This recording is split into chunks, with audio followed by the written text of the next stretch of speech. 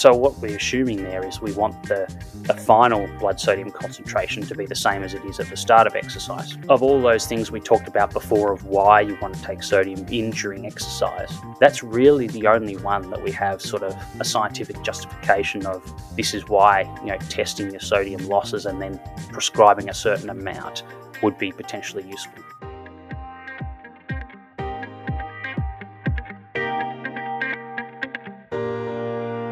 Hello and welcome to the Long Munch, the nutrition podcast for runners, cyclists and triathletes. I'm Steph Gaskell. And I'm Alan McCubbin. We are both accredited sports dietitians based in Melbourne and combined have over 30 years experience working with runners, cyclists and triathletes to help them stay healthy and optimise their performance from complete beginners through to professional and Olympic athletes.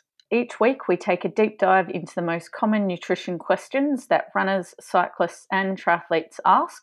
It's the stuff you talk about during your training or might be after your training session at the cafe.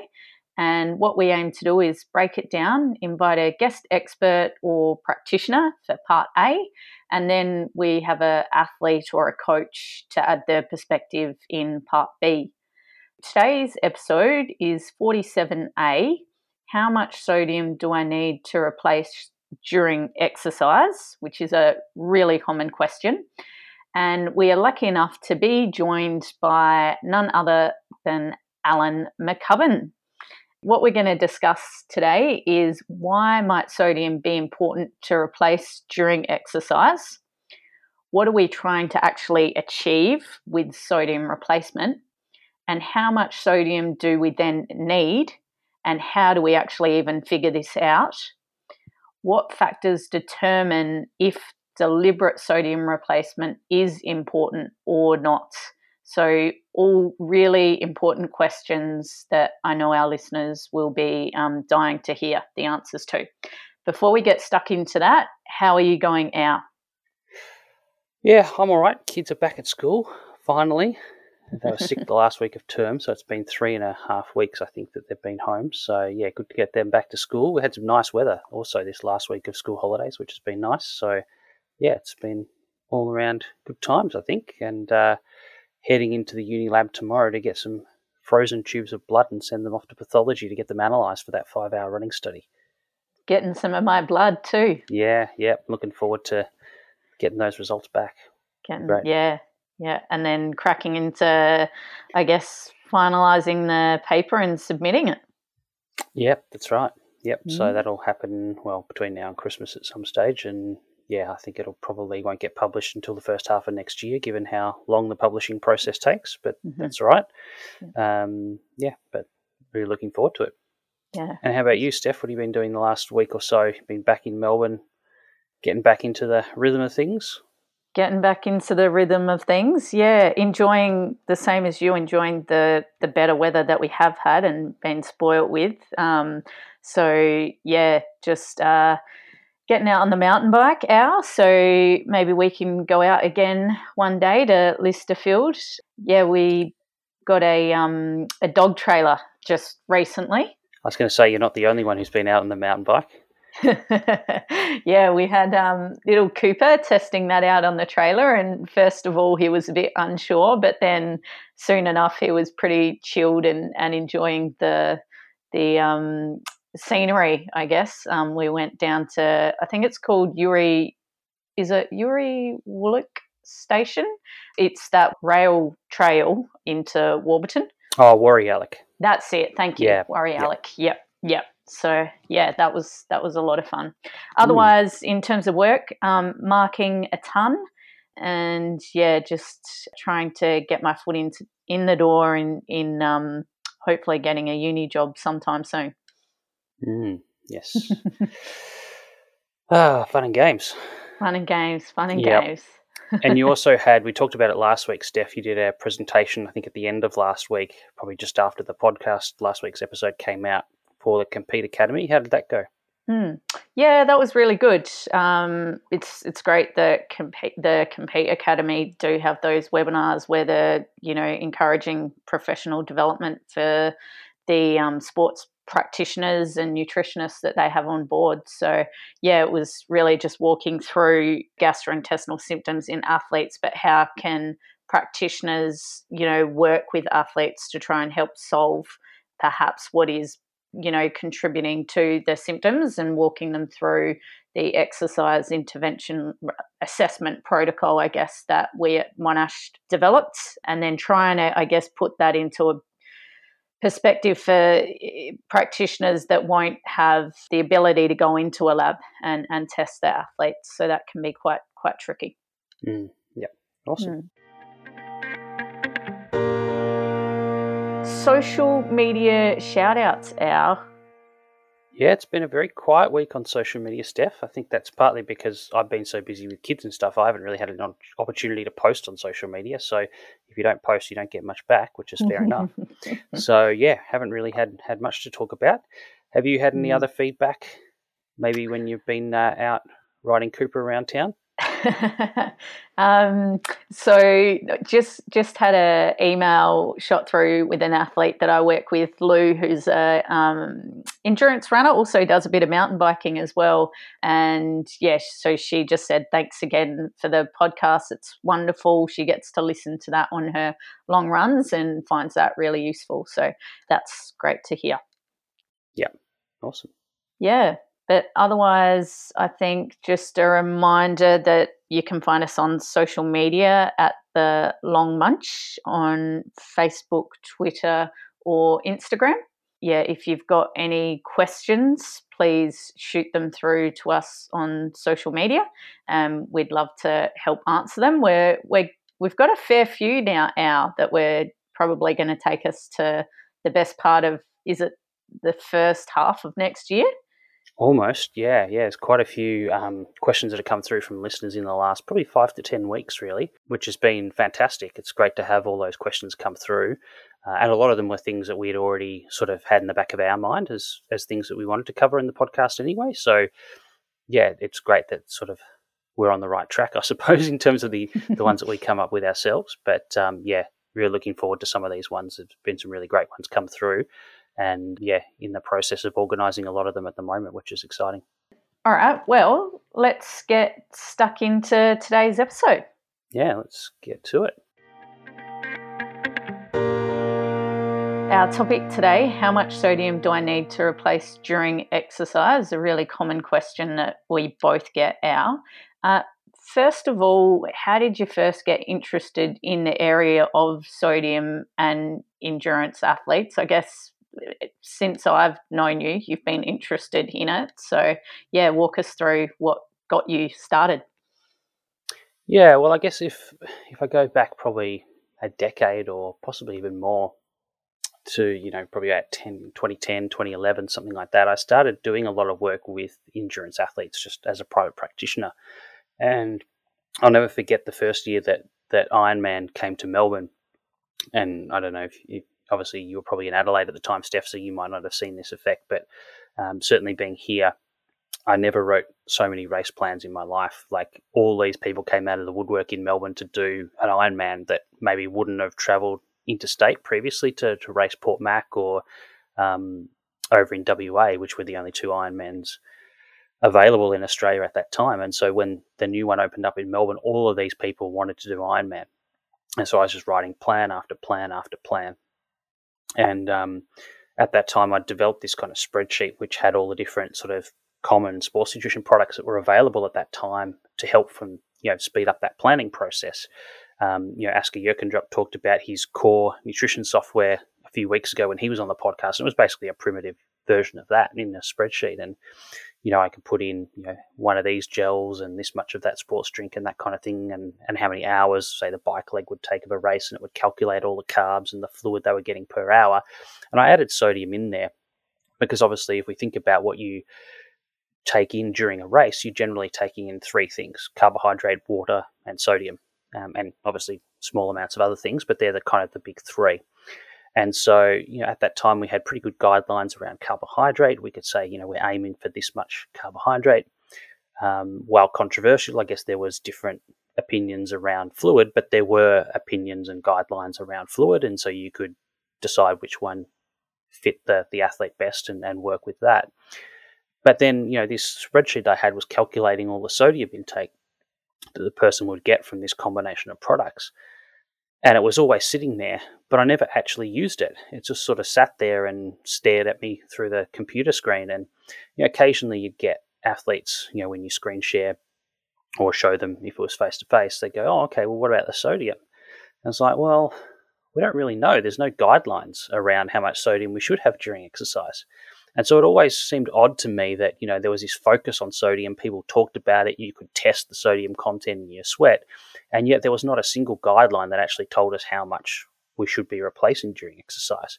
There was kind of these vague statements like, if you lose a lot of sodium during exercise, you should think about replacing it. But it didn't say how much was too much sodium to lose. It didn't say how much of it you should replace, or in a lot of detail why either. So it got me sort of thinking. And then when I came to do a PhD in 2015, I was sort of at that stage, and I was in a bit of an unusual position that I got to actually choose my topic rather than having a project that I came onto.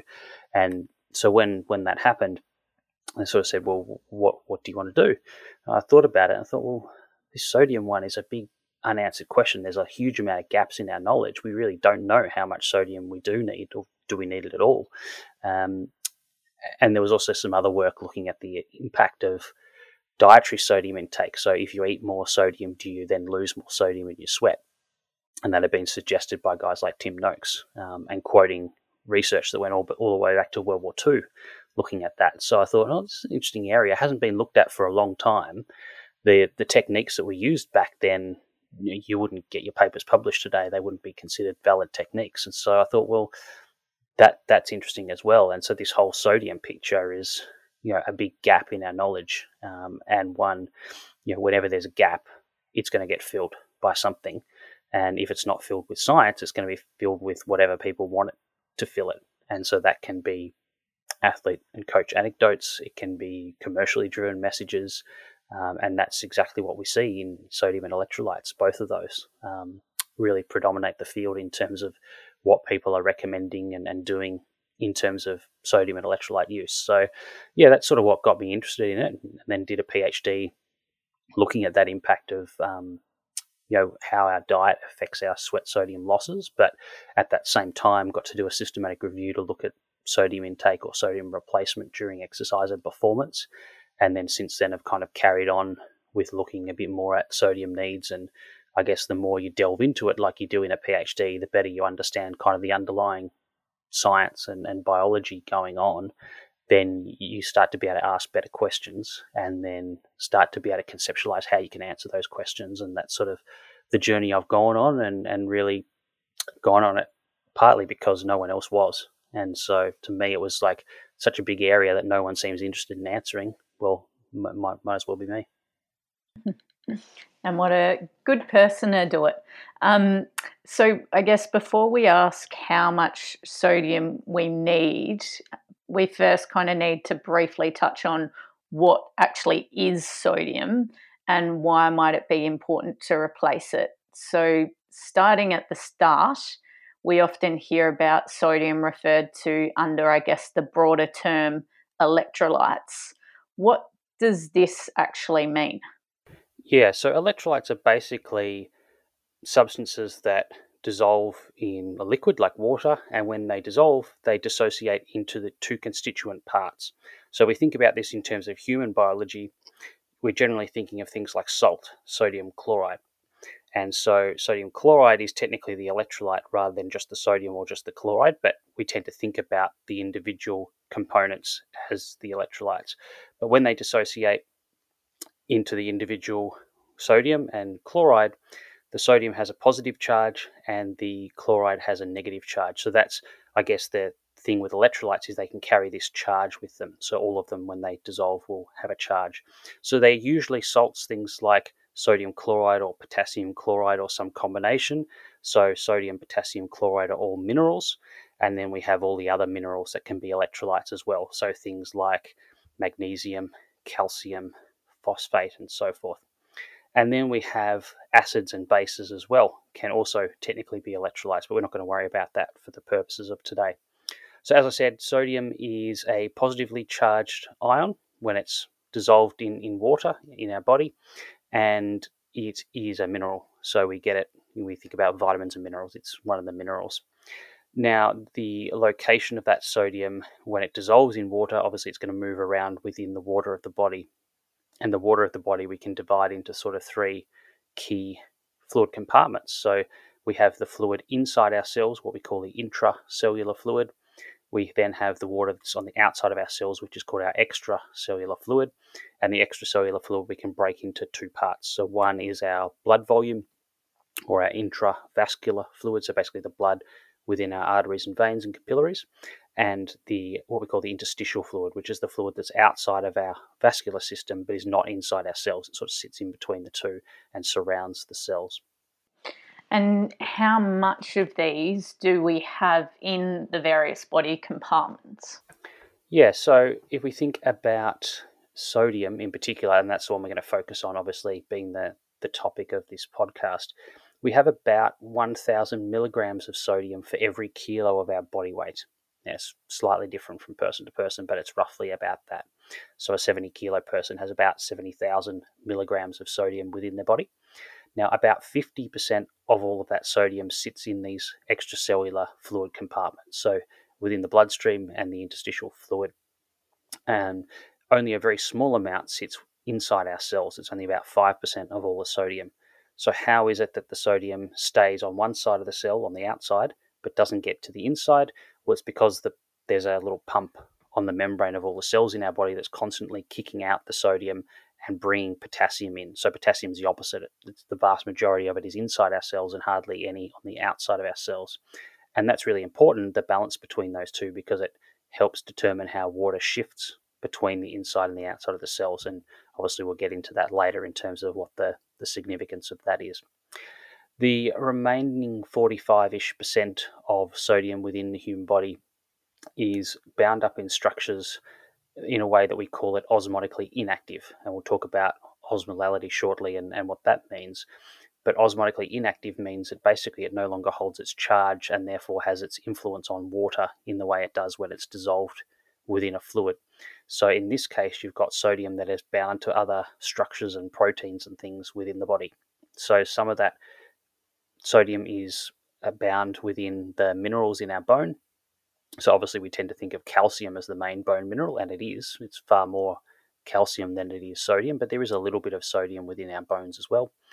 But there's also sodium bound to other structures within the body, and that includes on the inner lining of our blood vessels, but also in our muscles and also bound in these protein structures within our skin. And it seems to be particularly the ones in the skin that can actually hoover up excess sodium and then release it back into the blood at various times for various reasons. And there have been suggestions in the past that will actually mean that you don't need to consume sodium during exercise because you can release this sodium back into the blood to stop you developing hyponatremia. But what we now understand about this sodium and its binding within the skin is that it's bound to these structures and it's released to regulate volume rather than osmolality or the sodium concentration. It's more around how the body controls the amount of water in the body, and we'll talk about that shortly in terms of how that's regulated and the significance of that. Yeah. And back in episode 10A, you briefly mentioned what the need for sodium is during endurance exercise. Can we, I guess, just quickly recap that before we start looking into actually how much we need? Yeah, so I guess firstly we need to understand biologically what sodium does within the body, and then that gives us a bit of a sense of why it might be useful to replace during exercise. So I guess the first thing is we know that 50% or roughly 50% of all the sodium in our body exists in that extracellular fluid, so in the blood and the interstitial fluid. And that's important because it is by far the predominant electrolyte in the extracellular fluid, and so it has the biggest influence on the overall osmolality of our blood. Now, osmolality is basically just the number of particles dissolved within the solution, in this case water, but our body uses osmolality to regulate a whole bunch of stuff. So if you think about, we've got a certain amount of sodium within our blood and obviously a certain amount of water that it's dissolved in. So we can manipulate those two things up and down, and that happens for various reasons, either at rest or during exercise. So if we eat a whole bunch of salt, eat a salty meal without any water, then we're adding salt but not water to the blood. So our blood sodium concentration is going to go up and our osmolality is going to go up as well. The other reason that the osmolality would go up is if we're sweating during exercise and not replacing any water or sodium. So if we start exercising and doing a whole bunch of sweating, we're losing water and we're losing sodium, but the body has a mechanism to try and conserve some of the sodium but not the water, because the water needs to go out to evaporate off and cool our body down. But because we save some of the sodium from the initial sweat that the body produces in the sweat glands, it means that overall, yes, we lose water and sodium, but we lose more water in proportion to the sodium that we lose. And so if you think about the blood sodium concentration, it is inevitably going to go up when we sweat. Even though we're losing sodium, we're losing even more water compared to sodium. And so the osmolality is going to go up. And when the osmolality goes up, it makes us thirsty. We want to drink more, which is obviously going to bring water into the body to help from a hydration point of view, and also to bring that osmolality back down to normal again. And it also signals to the kidneys to conserve water so we don't produce as much urine in terms of the volume of the fluid in the urine. And so you can see that those two things are important for managing hydration in the body and the total amount of water within our body. So from an osmolality point of view, I guess that's one of the biggest potential uses of sodium replacement during exercise, is to manage this osmolality. Now, I said before that osmolality is going to go up as we exercise and if we don't eat or drink anything. So in that case, if you were consuming sodium, you just imagine you just took salt capsules and didn't have any fluid, the osmolality would go up even higher, and there's no real benefit to that. It'll just make us more thirsty, but if we don't have the water and we don't drink it, what's the point?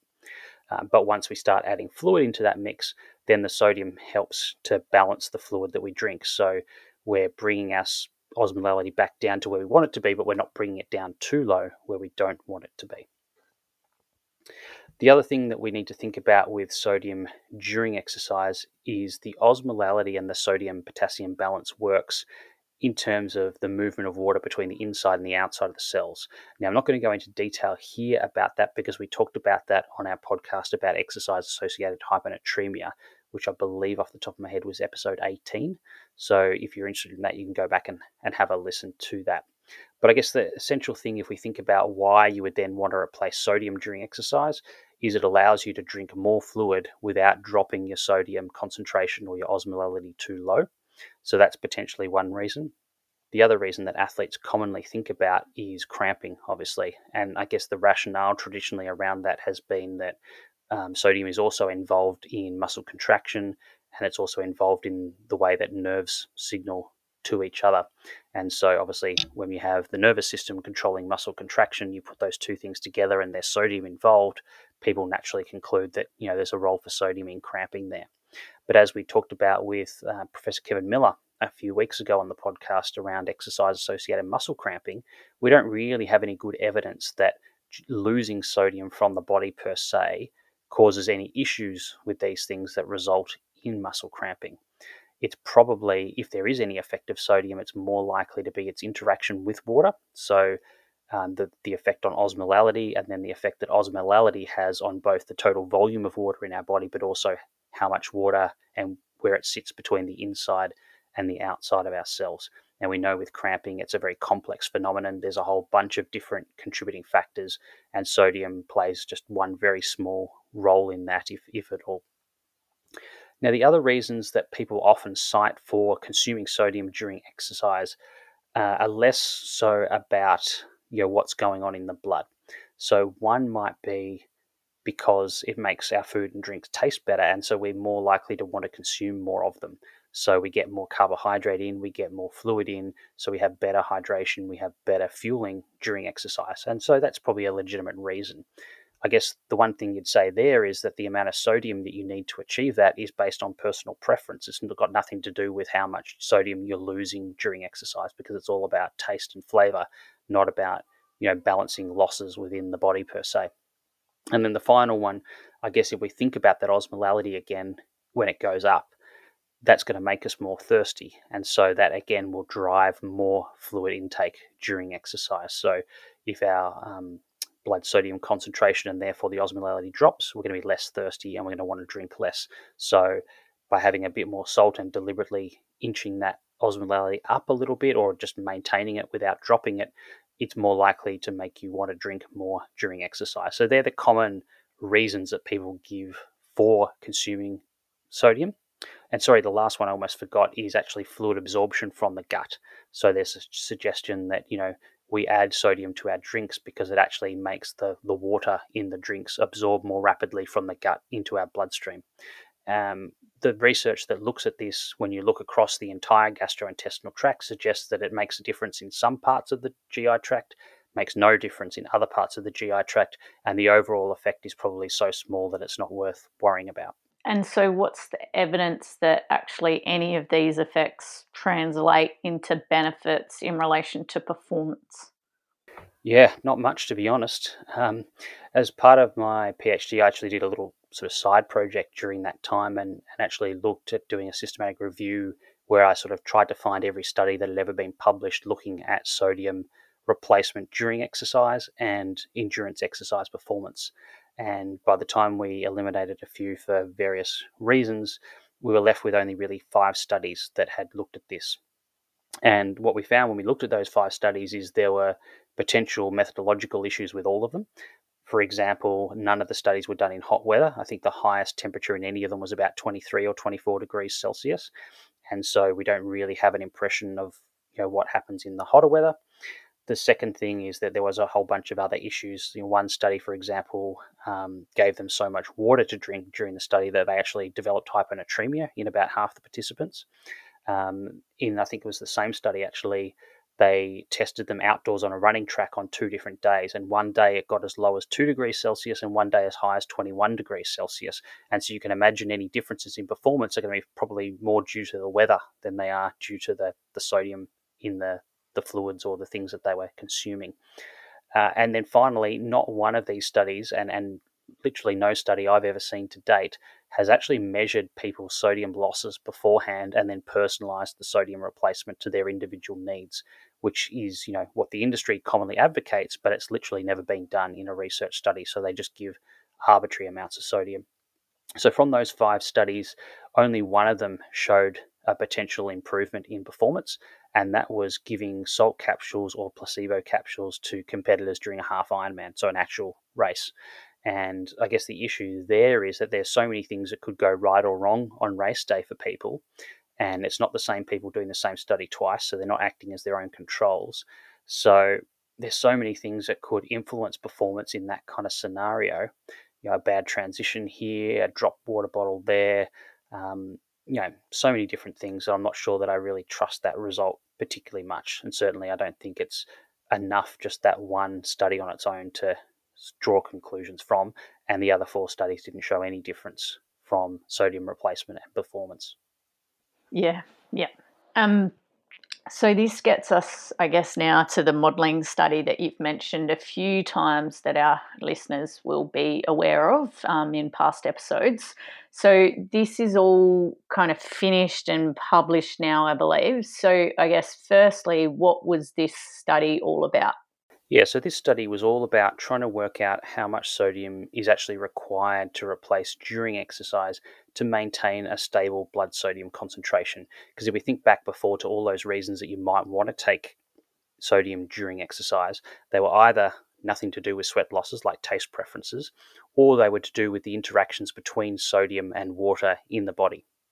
And so if we can balance and maintain a constant or a stable blood sodium concentration and therefore osmolality, that's probably going to be the main thing that's important. And obviously then the hydration is about how much fluid you replace or you don't replace, and that's kind of a separate issue, and we've covered that back in episode 3A on the podcast with Dr. Lewis James.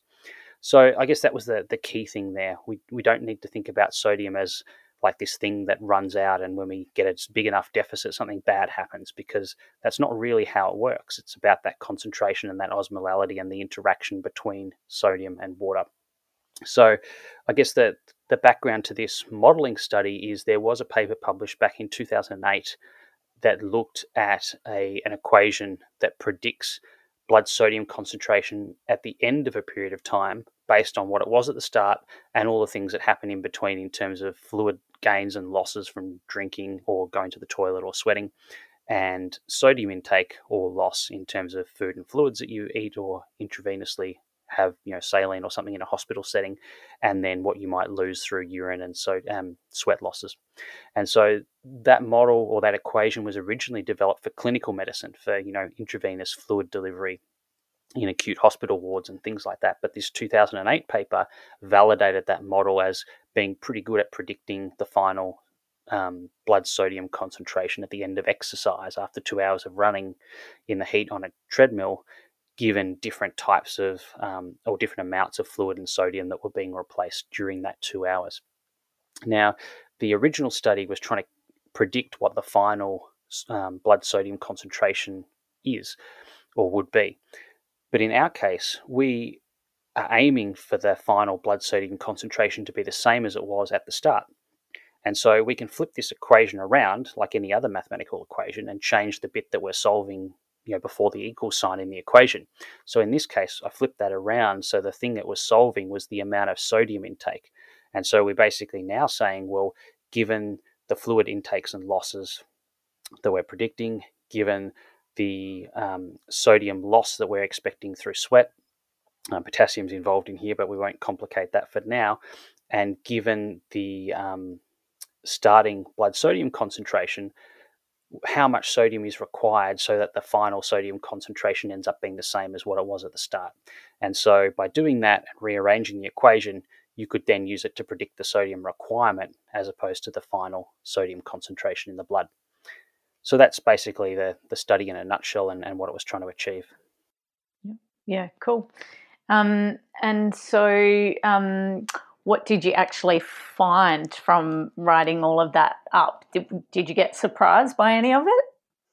Yeah, a little bit. I mean, it was certainly new to me in terms of doing that modelling process. It wasn't something I'd sort of done before, and I'd run a few scenarios through that. So I looked at a soccer match, an elite marathon runner, and then a 100-mile ultra marathon runner to look at sort of the impact of different sweat rates and different durations of exercise as well, and put those through the model and see what was going to happen, basically.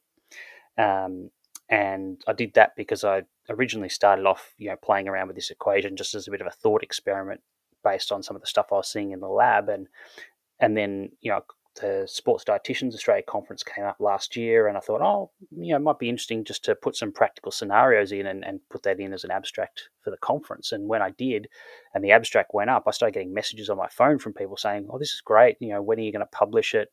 The abstract won the best research abstract at the conference, and all of a sudden I'm like, "Oh, okay. Well, I probably should do something about that and publish it."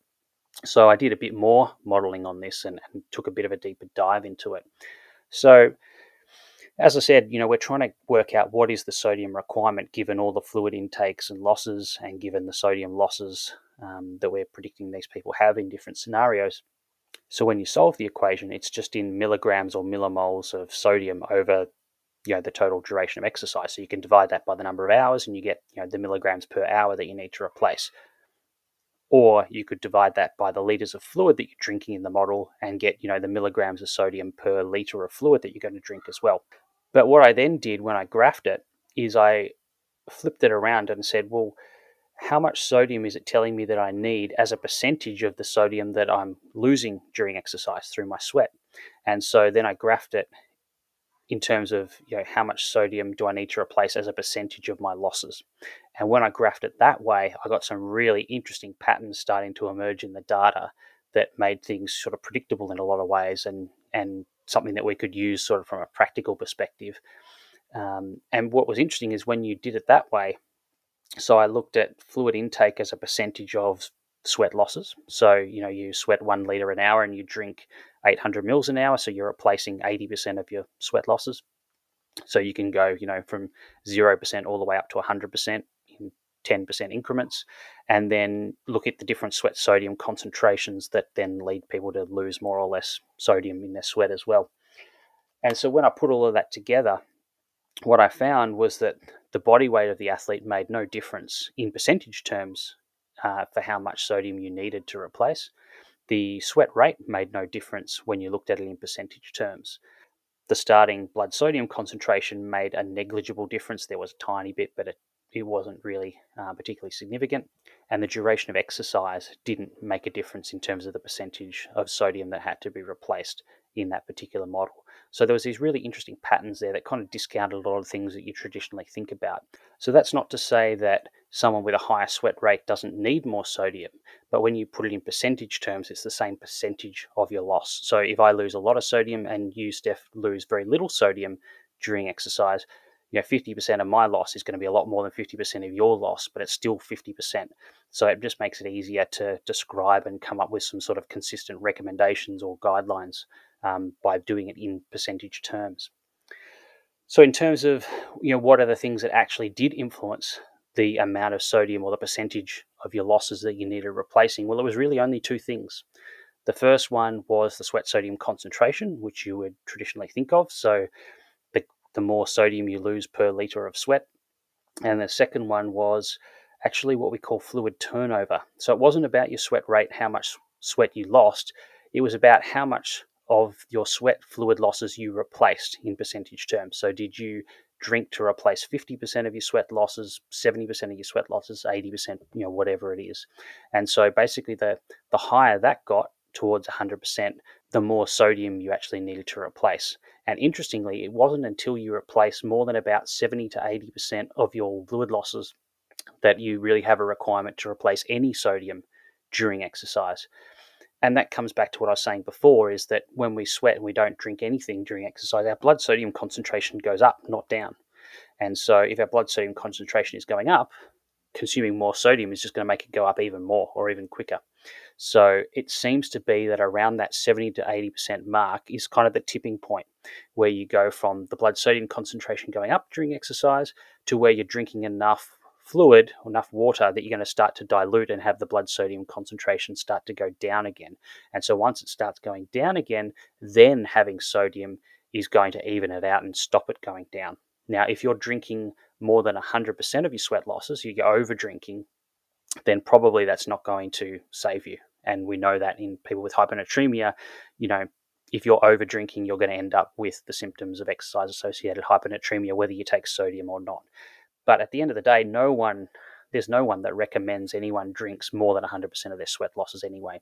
So I guess the key thing here is that it's that area between 70% replacement and 100% replacement where the sodium is necessary. Below that, not really necessary.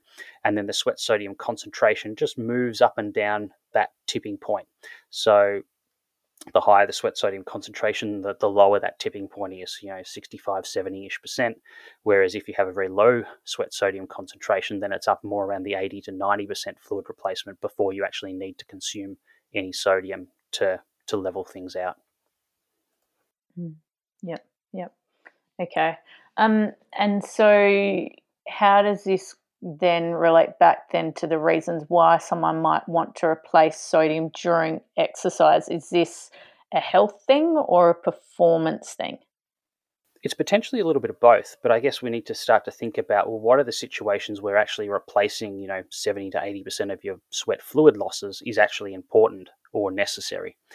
And generally it's in the longer events. And that's where that modeling, the soccer match, the marathon and the ultra really became useful, because you could see that as the duration increased, it didn't change the amount of sodium you need to replace if the percentage of fluid replacement stayed the same. But the point is that as you increase the duration of exercise, you need to replace a higher proportion. You need to get closer to that 100% fluid replacement in order to keep yourself from being severely dehydrated. So if you think about this and that concept of fluid turnover I talked about before, if you're doing the ultra marathon, you might sweat out 20 liters of sweat over the entire 100-mile ultra. And if you want to finish with a 2-liter fluid deficit, you need to drink 18 liters of fluid during that event. So there you've had to replace 90% of your sweat losses in order to maintain that 2-kilo fluid deficit. Whereas if you go out and run a half marathon and you sweat 2 liters over the half marathon, you can drink literally nothing and still end up with a 2-kilo fluid deficit. So in one case, you've replaced 0% of your fluid losses. In the other case, you replace 90%. So the impact that has on your sweat sodium concentration is completely different, and therefore the sodium requirement is going to be completely different as well. So coming back to your question, is it a health thing? Is it a performance thing? Well, I guess it's only relevant for a start in those ultra distance events, probably at least 4 hours plus, but in a lot of cases, probably 10 hours plus, really. So in those cases, that's where you're likely to actually want, need, and be able to drink, 70% plus of your fluid losses back again. And in those cases, I guess if we're thinking about it, if it's a performance issue, if it prevents us becoming significantly dehydrated, it might be. The problem is we don't really have a good grasp on, what level of dehydration negatively impacts on performance, particularly for ultra distance events. All the studies are generally in exercise of less than 2 hours duration. So how we extrapolate that out to exercise of 20 hours duration, we don't really know. And there has been, I know there's an abstract that's been published for a study where they got people to ride for 5 hours and then do a time trial at the end. But again, the time trial was 15 minutes, like as fast as you could go in about 15 minutes. So that intensity isn't the intensity you're going to sustain over an Ironman or an ultra marathon or a 24-hour mountain bike race. It's higher intensity than that. So whether that actually applies to, essentially a 20-hour time trial, we just don't know.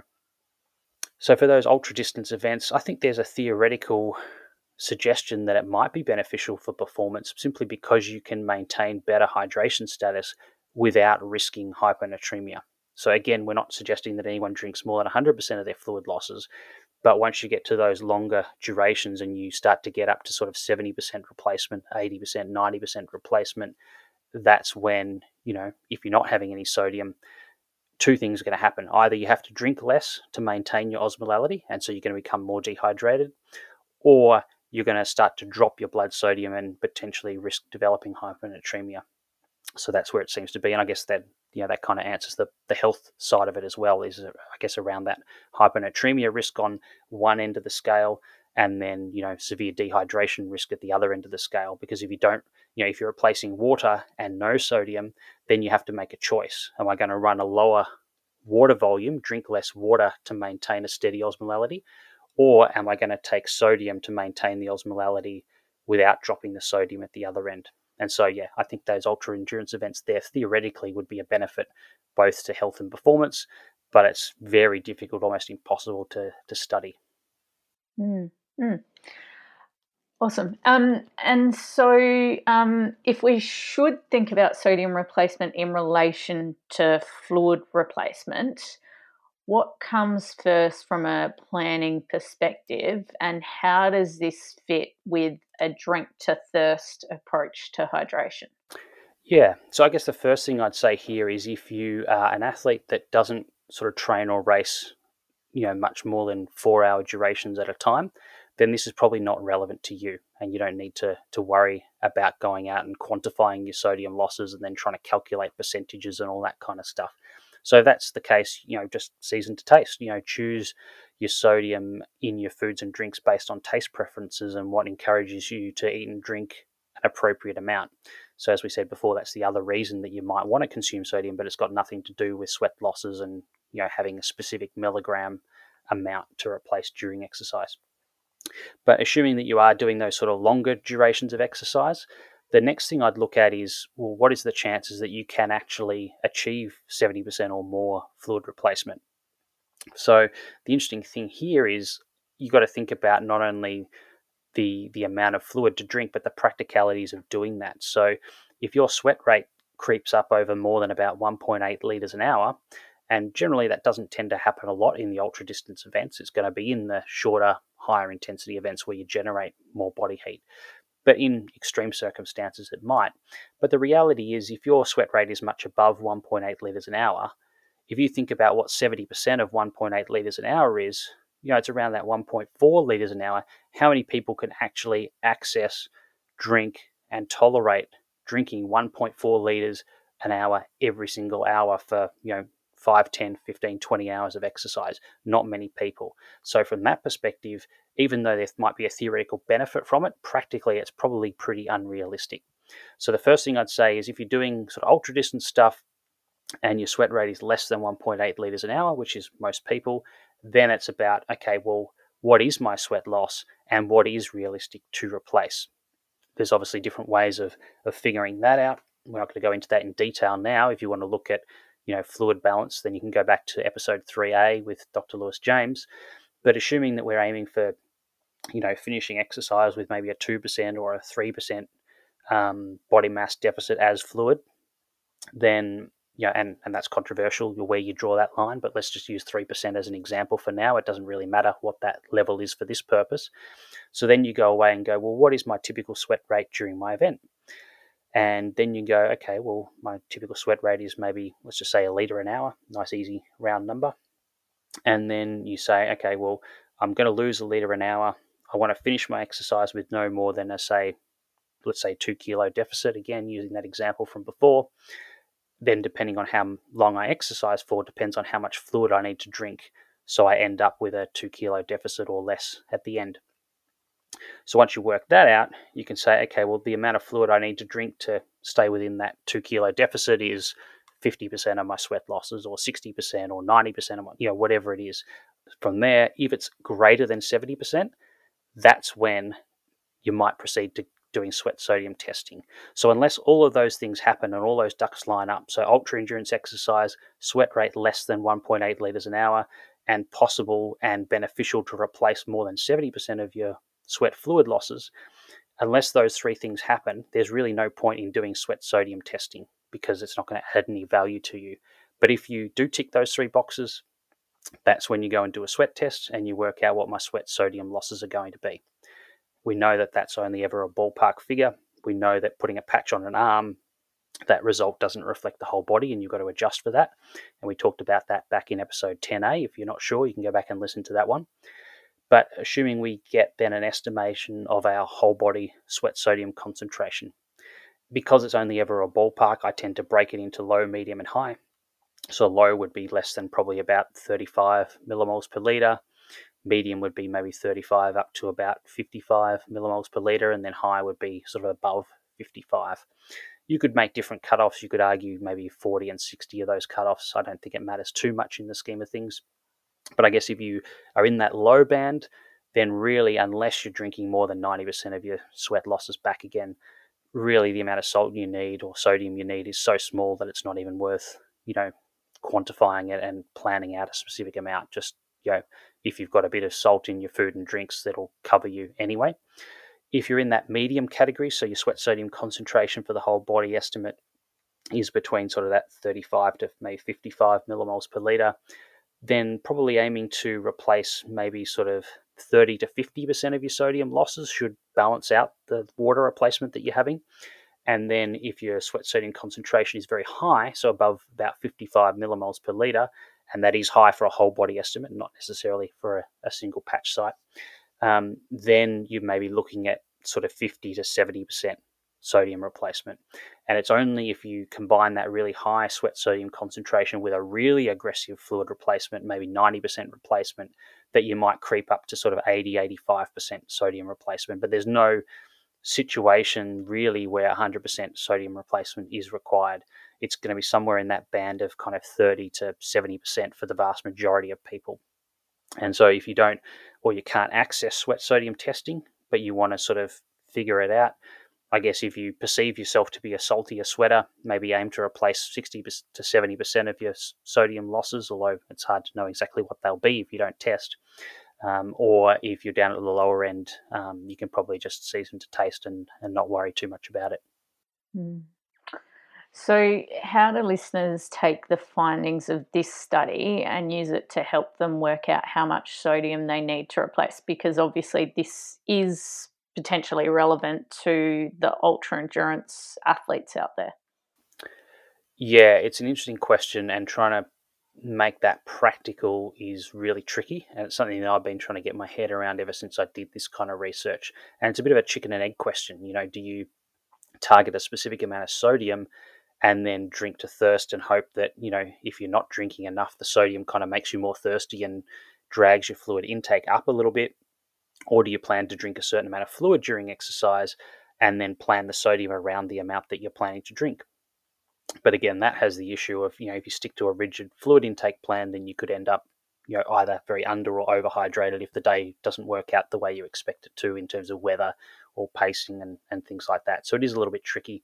I guess what I would probably tend to do is try and get an estimate of how much fluid you expect to drink during exercise. And again, working out how much that is will depend on, your sweat rate, and what's practical to carry and tolerate and all those kind of things. So yeah, if you think that you are going to replace more than 70% of your fluid losses during the training session or the race, and you can quantify what that equals, let's go with 700 mils an hour of fluid intake. So the 70% replacement there. And so then you go, okay, well, that's how much I plan to drink. I may not actually drink that much on the day. Like I might get more thirsty and drink more if it becomes hotter than I expect, or I might drink less than that if it ends up being cooler, or I just don't get access to that fluid. So should I adjust the sodium up and down on the fly, that's going to be very difficult to do. So I'd be tempted to sort of look at how much fluid you expect to drink, base the sodium replacement on that. So again, saying, well, if I expect to drink more than 70% of my fluid losses, then sodium replacement is relevant. And based on my sweat sodium concentration, that value will be, say, around the 50% mark replacement. So then trying to calculate out from your sweat sodium test, what is my sodium loss in milligrams per hour? What's 50% of that? And that's the amount that I'm going to take. And so you're probably going to end up with a fixed sodium intake, and then your fluid is going to go up and down according to thirst. But if it starts to fall a bit too low, that sodium will drive you to drink a little bit more, which is probably helpful in some cases if you're tending to underdo things on the hydration side. If you tend to be someone who's going to be overhydrated, well, you're not having too much sodium that it's driving you to overdrink either. So yeah, probably fixing the sodium and allowing the fluid to go up and down according to thirst and how you're feeling on the day is probably the way I would go about it. And does it matter if sodium comes in capsule form, gels, drinks, or food? Not as far as we're aware. I guess it's more thinking about what's the easiest one for you to control the amount of sodium you're getting if you're going to go for this specific sort of targeted strategy. So in some cases that will be using things like tablets or capsules just because it's simple and you get a known amount, and it's easy to get that in and know that you've got it in. Obviously, if you're having it from fluids and the amount of fluid that you drink is going to vary depending on what's going on, in some ways you can argue that's a good thing because the more fluid you drink, the more sodium you'll get, the less, the other way around. But it's hard to know exactly what you're getting, and it's going to be a bit more variable. But in terms of physically, does the form of sodium matter, whether it's in foods, drinks, capsules, or tablets? No. As far as we're aware, it doesn't make a difference. Yep. And what about sodium chloride, so regular salt, as we tend to know it as, compared to sodium citrate that is used, as you've mentioned, in many sports nutrition products these days? Yeah, it's a really interesting question and an unanswered one. So I mentioned before that sodium and chloride tend to occur together in nature, but also our bodies tend to regulate them together. So they both exist in the extracellular fluid. Our sweat glands regulate the amount of both of them together, and the kidneys the same. So it's an interesting one because if you go and take sodium citrate in products during exercise and you're replacing a big sodium loss, but you're not replacing a big chloride loss, what difference does that make? Is there any implications of that? And we simply don't know. So it is something I'd like to research one day. If I ever get the chance and the dollars to do it, I'd love to sit down and do a sodium chloride versus sodium citrate study. So at this stage, we don't have any evidence to guide us one way or the other. Logically, sodium chloride makes more sense, but we don't have any evidence to say it's actually going to make much difference. And the reason that sodium citrate is usually used in products is because it improves the flavor. The chloride can be quite harsh. So yeah, that might be beneficial to have citrate. Yep. So summing up now, what has your research added to our knowledge that we didn't previously know? Yeah, look, I don't think it's added anything new in terms of knowledge necessarily, but I think what it's done is looked at it in a different way.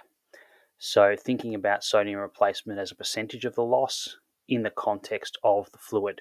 So I think traditionally what most people have done is they've tried to work out the sodium loss and then tried to work out, okay, well, how much sodium should I take or replace during exercise based on the sodium loss, with no thought of what the fluid loss or intake is going to be. So it's completely independent of the water turnover. So what we're seeing here is that the goal during exercise is to try and maintain a stable osmolality and therefore sodium concentration. We do that by consuming a certain amount of sodium in relationship to the amount of water that's coming in and out of the body. So I guess the key thing here, and I think the key takeaway from my perspective, is that you cannot work out how much sodium you can replace or you should replace during exercise without doing it at the same time as working out your fluid intake strategy in relation to your fluid losses, because the two work hand in hand, and the sodium is there to balance the fluid turnover. And so if you don't look at the fluid turnover, you're having a stab in the dark on the sodium side. Yep. And why has there been so little research into something that is so fundamental and is such a thing that athletes do? Why do we not have much research in this? Yeah, your guess is as good as mine, Steph. Yeah, it's really hard to say for sure. I mean, I think one of them is probably lack of funding. There hasn't been much interest in funding research studies in this area. And I guess it's not going to result in the whiz-bang new supplement or product or whatever it is. Yes, there are electrolyte products around, but I guess the most people think that they're important already. So really, what is adding research to that going to do? It might help us improve how we use those products, but it's not necessarily encouraging people to buy those products because they buy them already.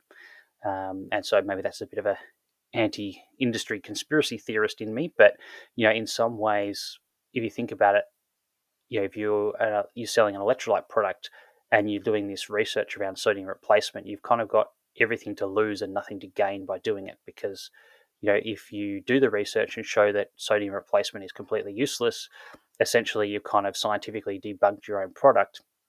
Or if you show it's super important, well, you're just reinforcing a belief that most athletes already have. So yeah, again, that might be a bit conspiracy theorist, but yeah, it wouldn't surprise me in terms of the incentive or not to fund this kind of research. So there's a whole bunch of research going into perfecting the sweat testing process and new wearables and techniques and things like that, but very little going into okay, you've quantified your sodium loss, now what? Does it actually matter? Yep. And take-home messages for endurance and ultra-endurance athletes with sodium replacement. Yeah, well, I guess the number one take-home message is if you're not doing those kind of ultra-distance events, don't worry about it. Just season to taste.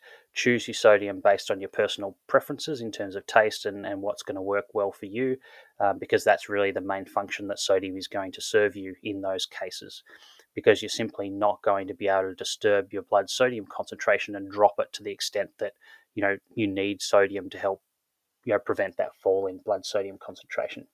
If you are an ultra endurance athlete and you are going to lose a large amount of sweat and replace a large amount of water during exercise, you're going to have that high water turnover.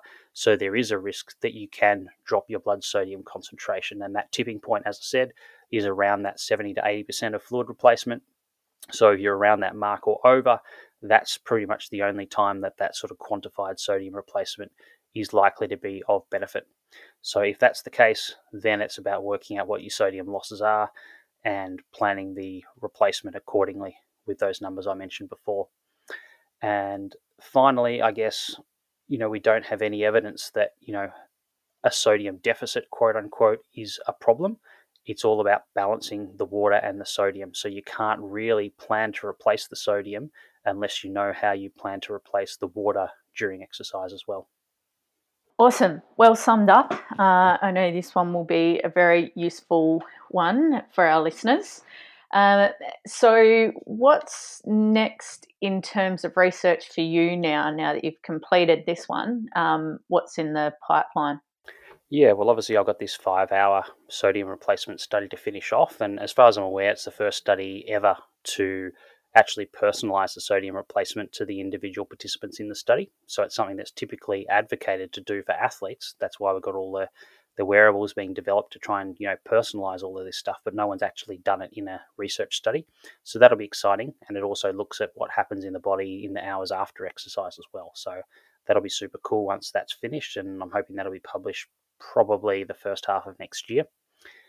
The other one is I'm doing a systematic review at the moment with Dr. Chris Irwin, looking at sodium amongst other things in terms of pre-hydration. So looking at hyperhydration, trying to deliberately expand the blood volume and the total body water pre-exercise in those situations where it's very hot and you have a very high sweat rate, and it's very difficult to physically replace all the fluid to prevent dehydration. So we talked a little bit about that with Meg Ross and Sinead Diver at the end of last year when we talked about sort of those cooling strategies and pre-exercise hyperhydration sort of is associated around those.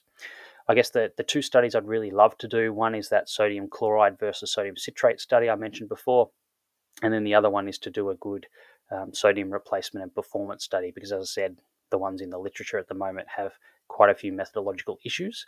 I think one of the good things of doing a systematic review is you look at all the studies, you can kind of see what all the issues are and then design a study that sort of works around those issues and hopefully doesn't have any of those sort of methodological issues in them, so you can get probably a better conclusion at the end of that.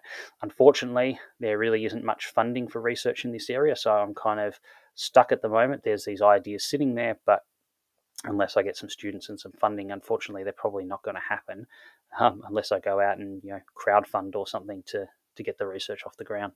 I was going to say shout out to athletes, or if there is a sports nutrition company that listen to our podcast and have heard our and are interested in this area, reach out to Al because he wants to do some more research, but we just need the funding.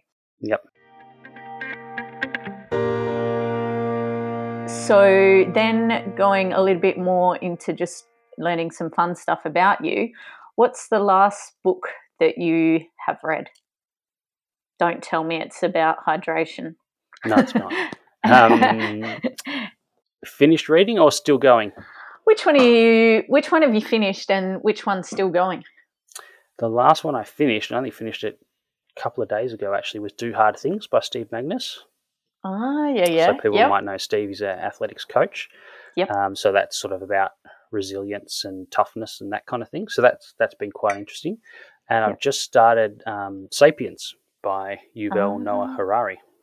Yep. And that's been super interesting, sort of the history of humanity and through the different ages and evolution and all that kind of stuff. So, yeah, I'm about probably a quarter of the way through that at the moment. Just started that the other day on Audible. So enjoying that one, actually. So just out of interest, how many books would you read in a year, do you think? Just how many books would you read in a year? Physical books, 0. Or audible books? It's all audible these days, which is a bit sad. But you can do that while you're exercising or cooking dinner or driving to or from work. So that's generally where it tends to get done. Probably half a dozen at the most, to be honest, and that's a good year. This year it's probably been 3 or 4 so far. No, that's good. And where is a holiday destination that you are yet to go? Oh, a lot. But I guess one place I'd really like to go, I think I actually answered this in the last bonus round that we did with me, was sort of Central Australia and the Kimberley. Yeah, okay. I'd love to go there. A friend of mine, actually, his parents went up that way. They got a 4-wheel drive and the camper van and all that kind of stuff. And then he actually, with his wife and kids, flew up there, met them, and they flew back to, his parents flew back to Melbourne, and then he drove it back and did the trip back himself. So just having a look at all the pictures I've seen coming through on social media has got me jealous and wanting to do it. So that's the plan for the next family holiday, do you think? I don't think so. I don't think anyone else in my family wants to do it except for me, unfortunately. It's going to have to take a bit of arm twisting to get that over the line. Yeah. All right. Might have to happen when you're a bit older. Kids are older. Yeah. Wait till the kids have moved out, and I say my wife, see you in 3 months. Yeah. Because I don't think she's interested in going, unfortunately. Awesome. All right. Well, thank you very much for summing up this very confusing area. And yeah, it will definitely be valuable for a lot of listeners. And I know I will be referring it episode to the athletes that I work with. Yeah, and I think confusing is a good word. I mean, I've spent a lot of time thinking about what is the simplest practical message that we can give from all of this. And there isn't a simple practical message. It's like, well, in this situation you do this, but in this situation you do this. And I mean, that reflects the complexity of human biology. I think we're always looking for that one sentence answer or 3-word answer to the question. And as we see in most of these podcast topics, there rarely, if ever, is one. And that reflects that human biology is not simple. So, of course, there's never going to be a simple answer. Yeah, and I think that's a good one to point out because there sometimes, athletes or even maybe our listeners might get frustrated with us when we don't give them a clear answer. And I know on other podcasts, people might say, oh, yeah, like it's this way. But unfortunately, as you've just explained, it's not actually always that clear and it needs to be taken in context. So sorry if people do get frustrated with some of our long-winded responses. Yeah. I don't think we're just kidding ourselves if we think we can take the complexity of biology and simplify it into a 3-word answer. Yeah, exactly right. Awesome. That was great. Next episode, we're up to 48B. So a follow-on from this one. Do I need electrolytes during exercise? And we are joined by... Yeah, we're joined by Martin Durkes, who is an ultra runner. He's a Dutch ultra runner, hence the name, and I've probably completely mispronounced it, so we'll check that with him next week. But spent a lot of time living in Hong Kong, which has an amazing trail running scene there in Hong Kong. So we'll chat to Martin about that when he comes on the podcast. But he then moved to Australia just in the last couple of years and actually was involved in that 5-hour study that we've been talking about. And so what we're going to do is have a look, I guess, at his individual sort of data from that, and then look at that mathematical modelling and how it applies to his data, and then what answers that's going to spit out for him that he can then use in a race situation. Now, it hasn't been long since he did that study, so he's not been able to sort of apply that in a race scenario yet, but we can look at what his theoretical needs are based on that modelling, and I guess what that teaches us about the model itself, and I guess how athletes can kind of use this information for their own individual use. Yeah. And just wrapping up, a reminder that if you do have a question you'd like answered on the podcast, you can contact us at The Long Munch on Instagram, Facebook, or Twitter. Just remember that there's more than 40 plus questions we've already answered. So if you're new to the podcast, welcome, but you might like to check out the back catalogue to see if there's something there that'll be helpful to you.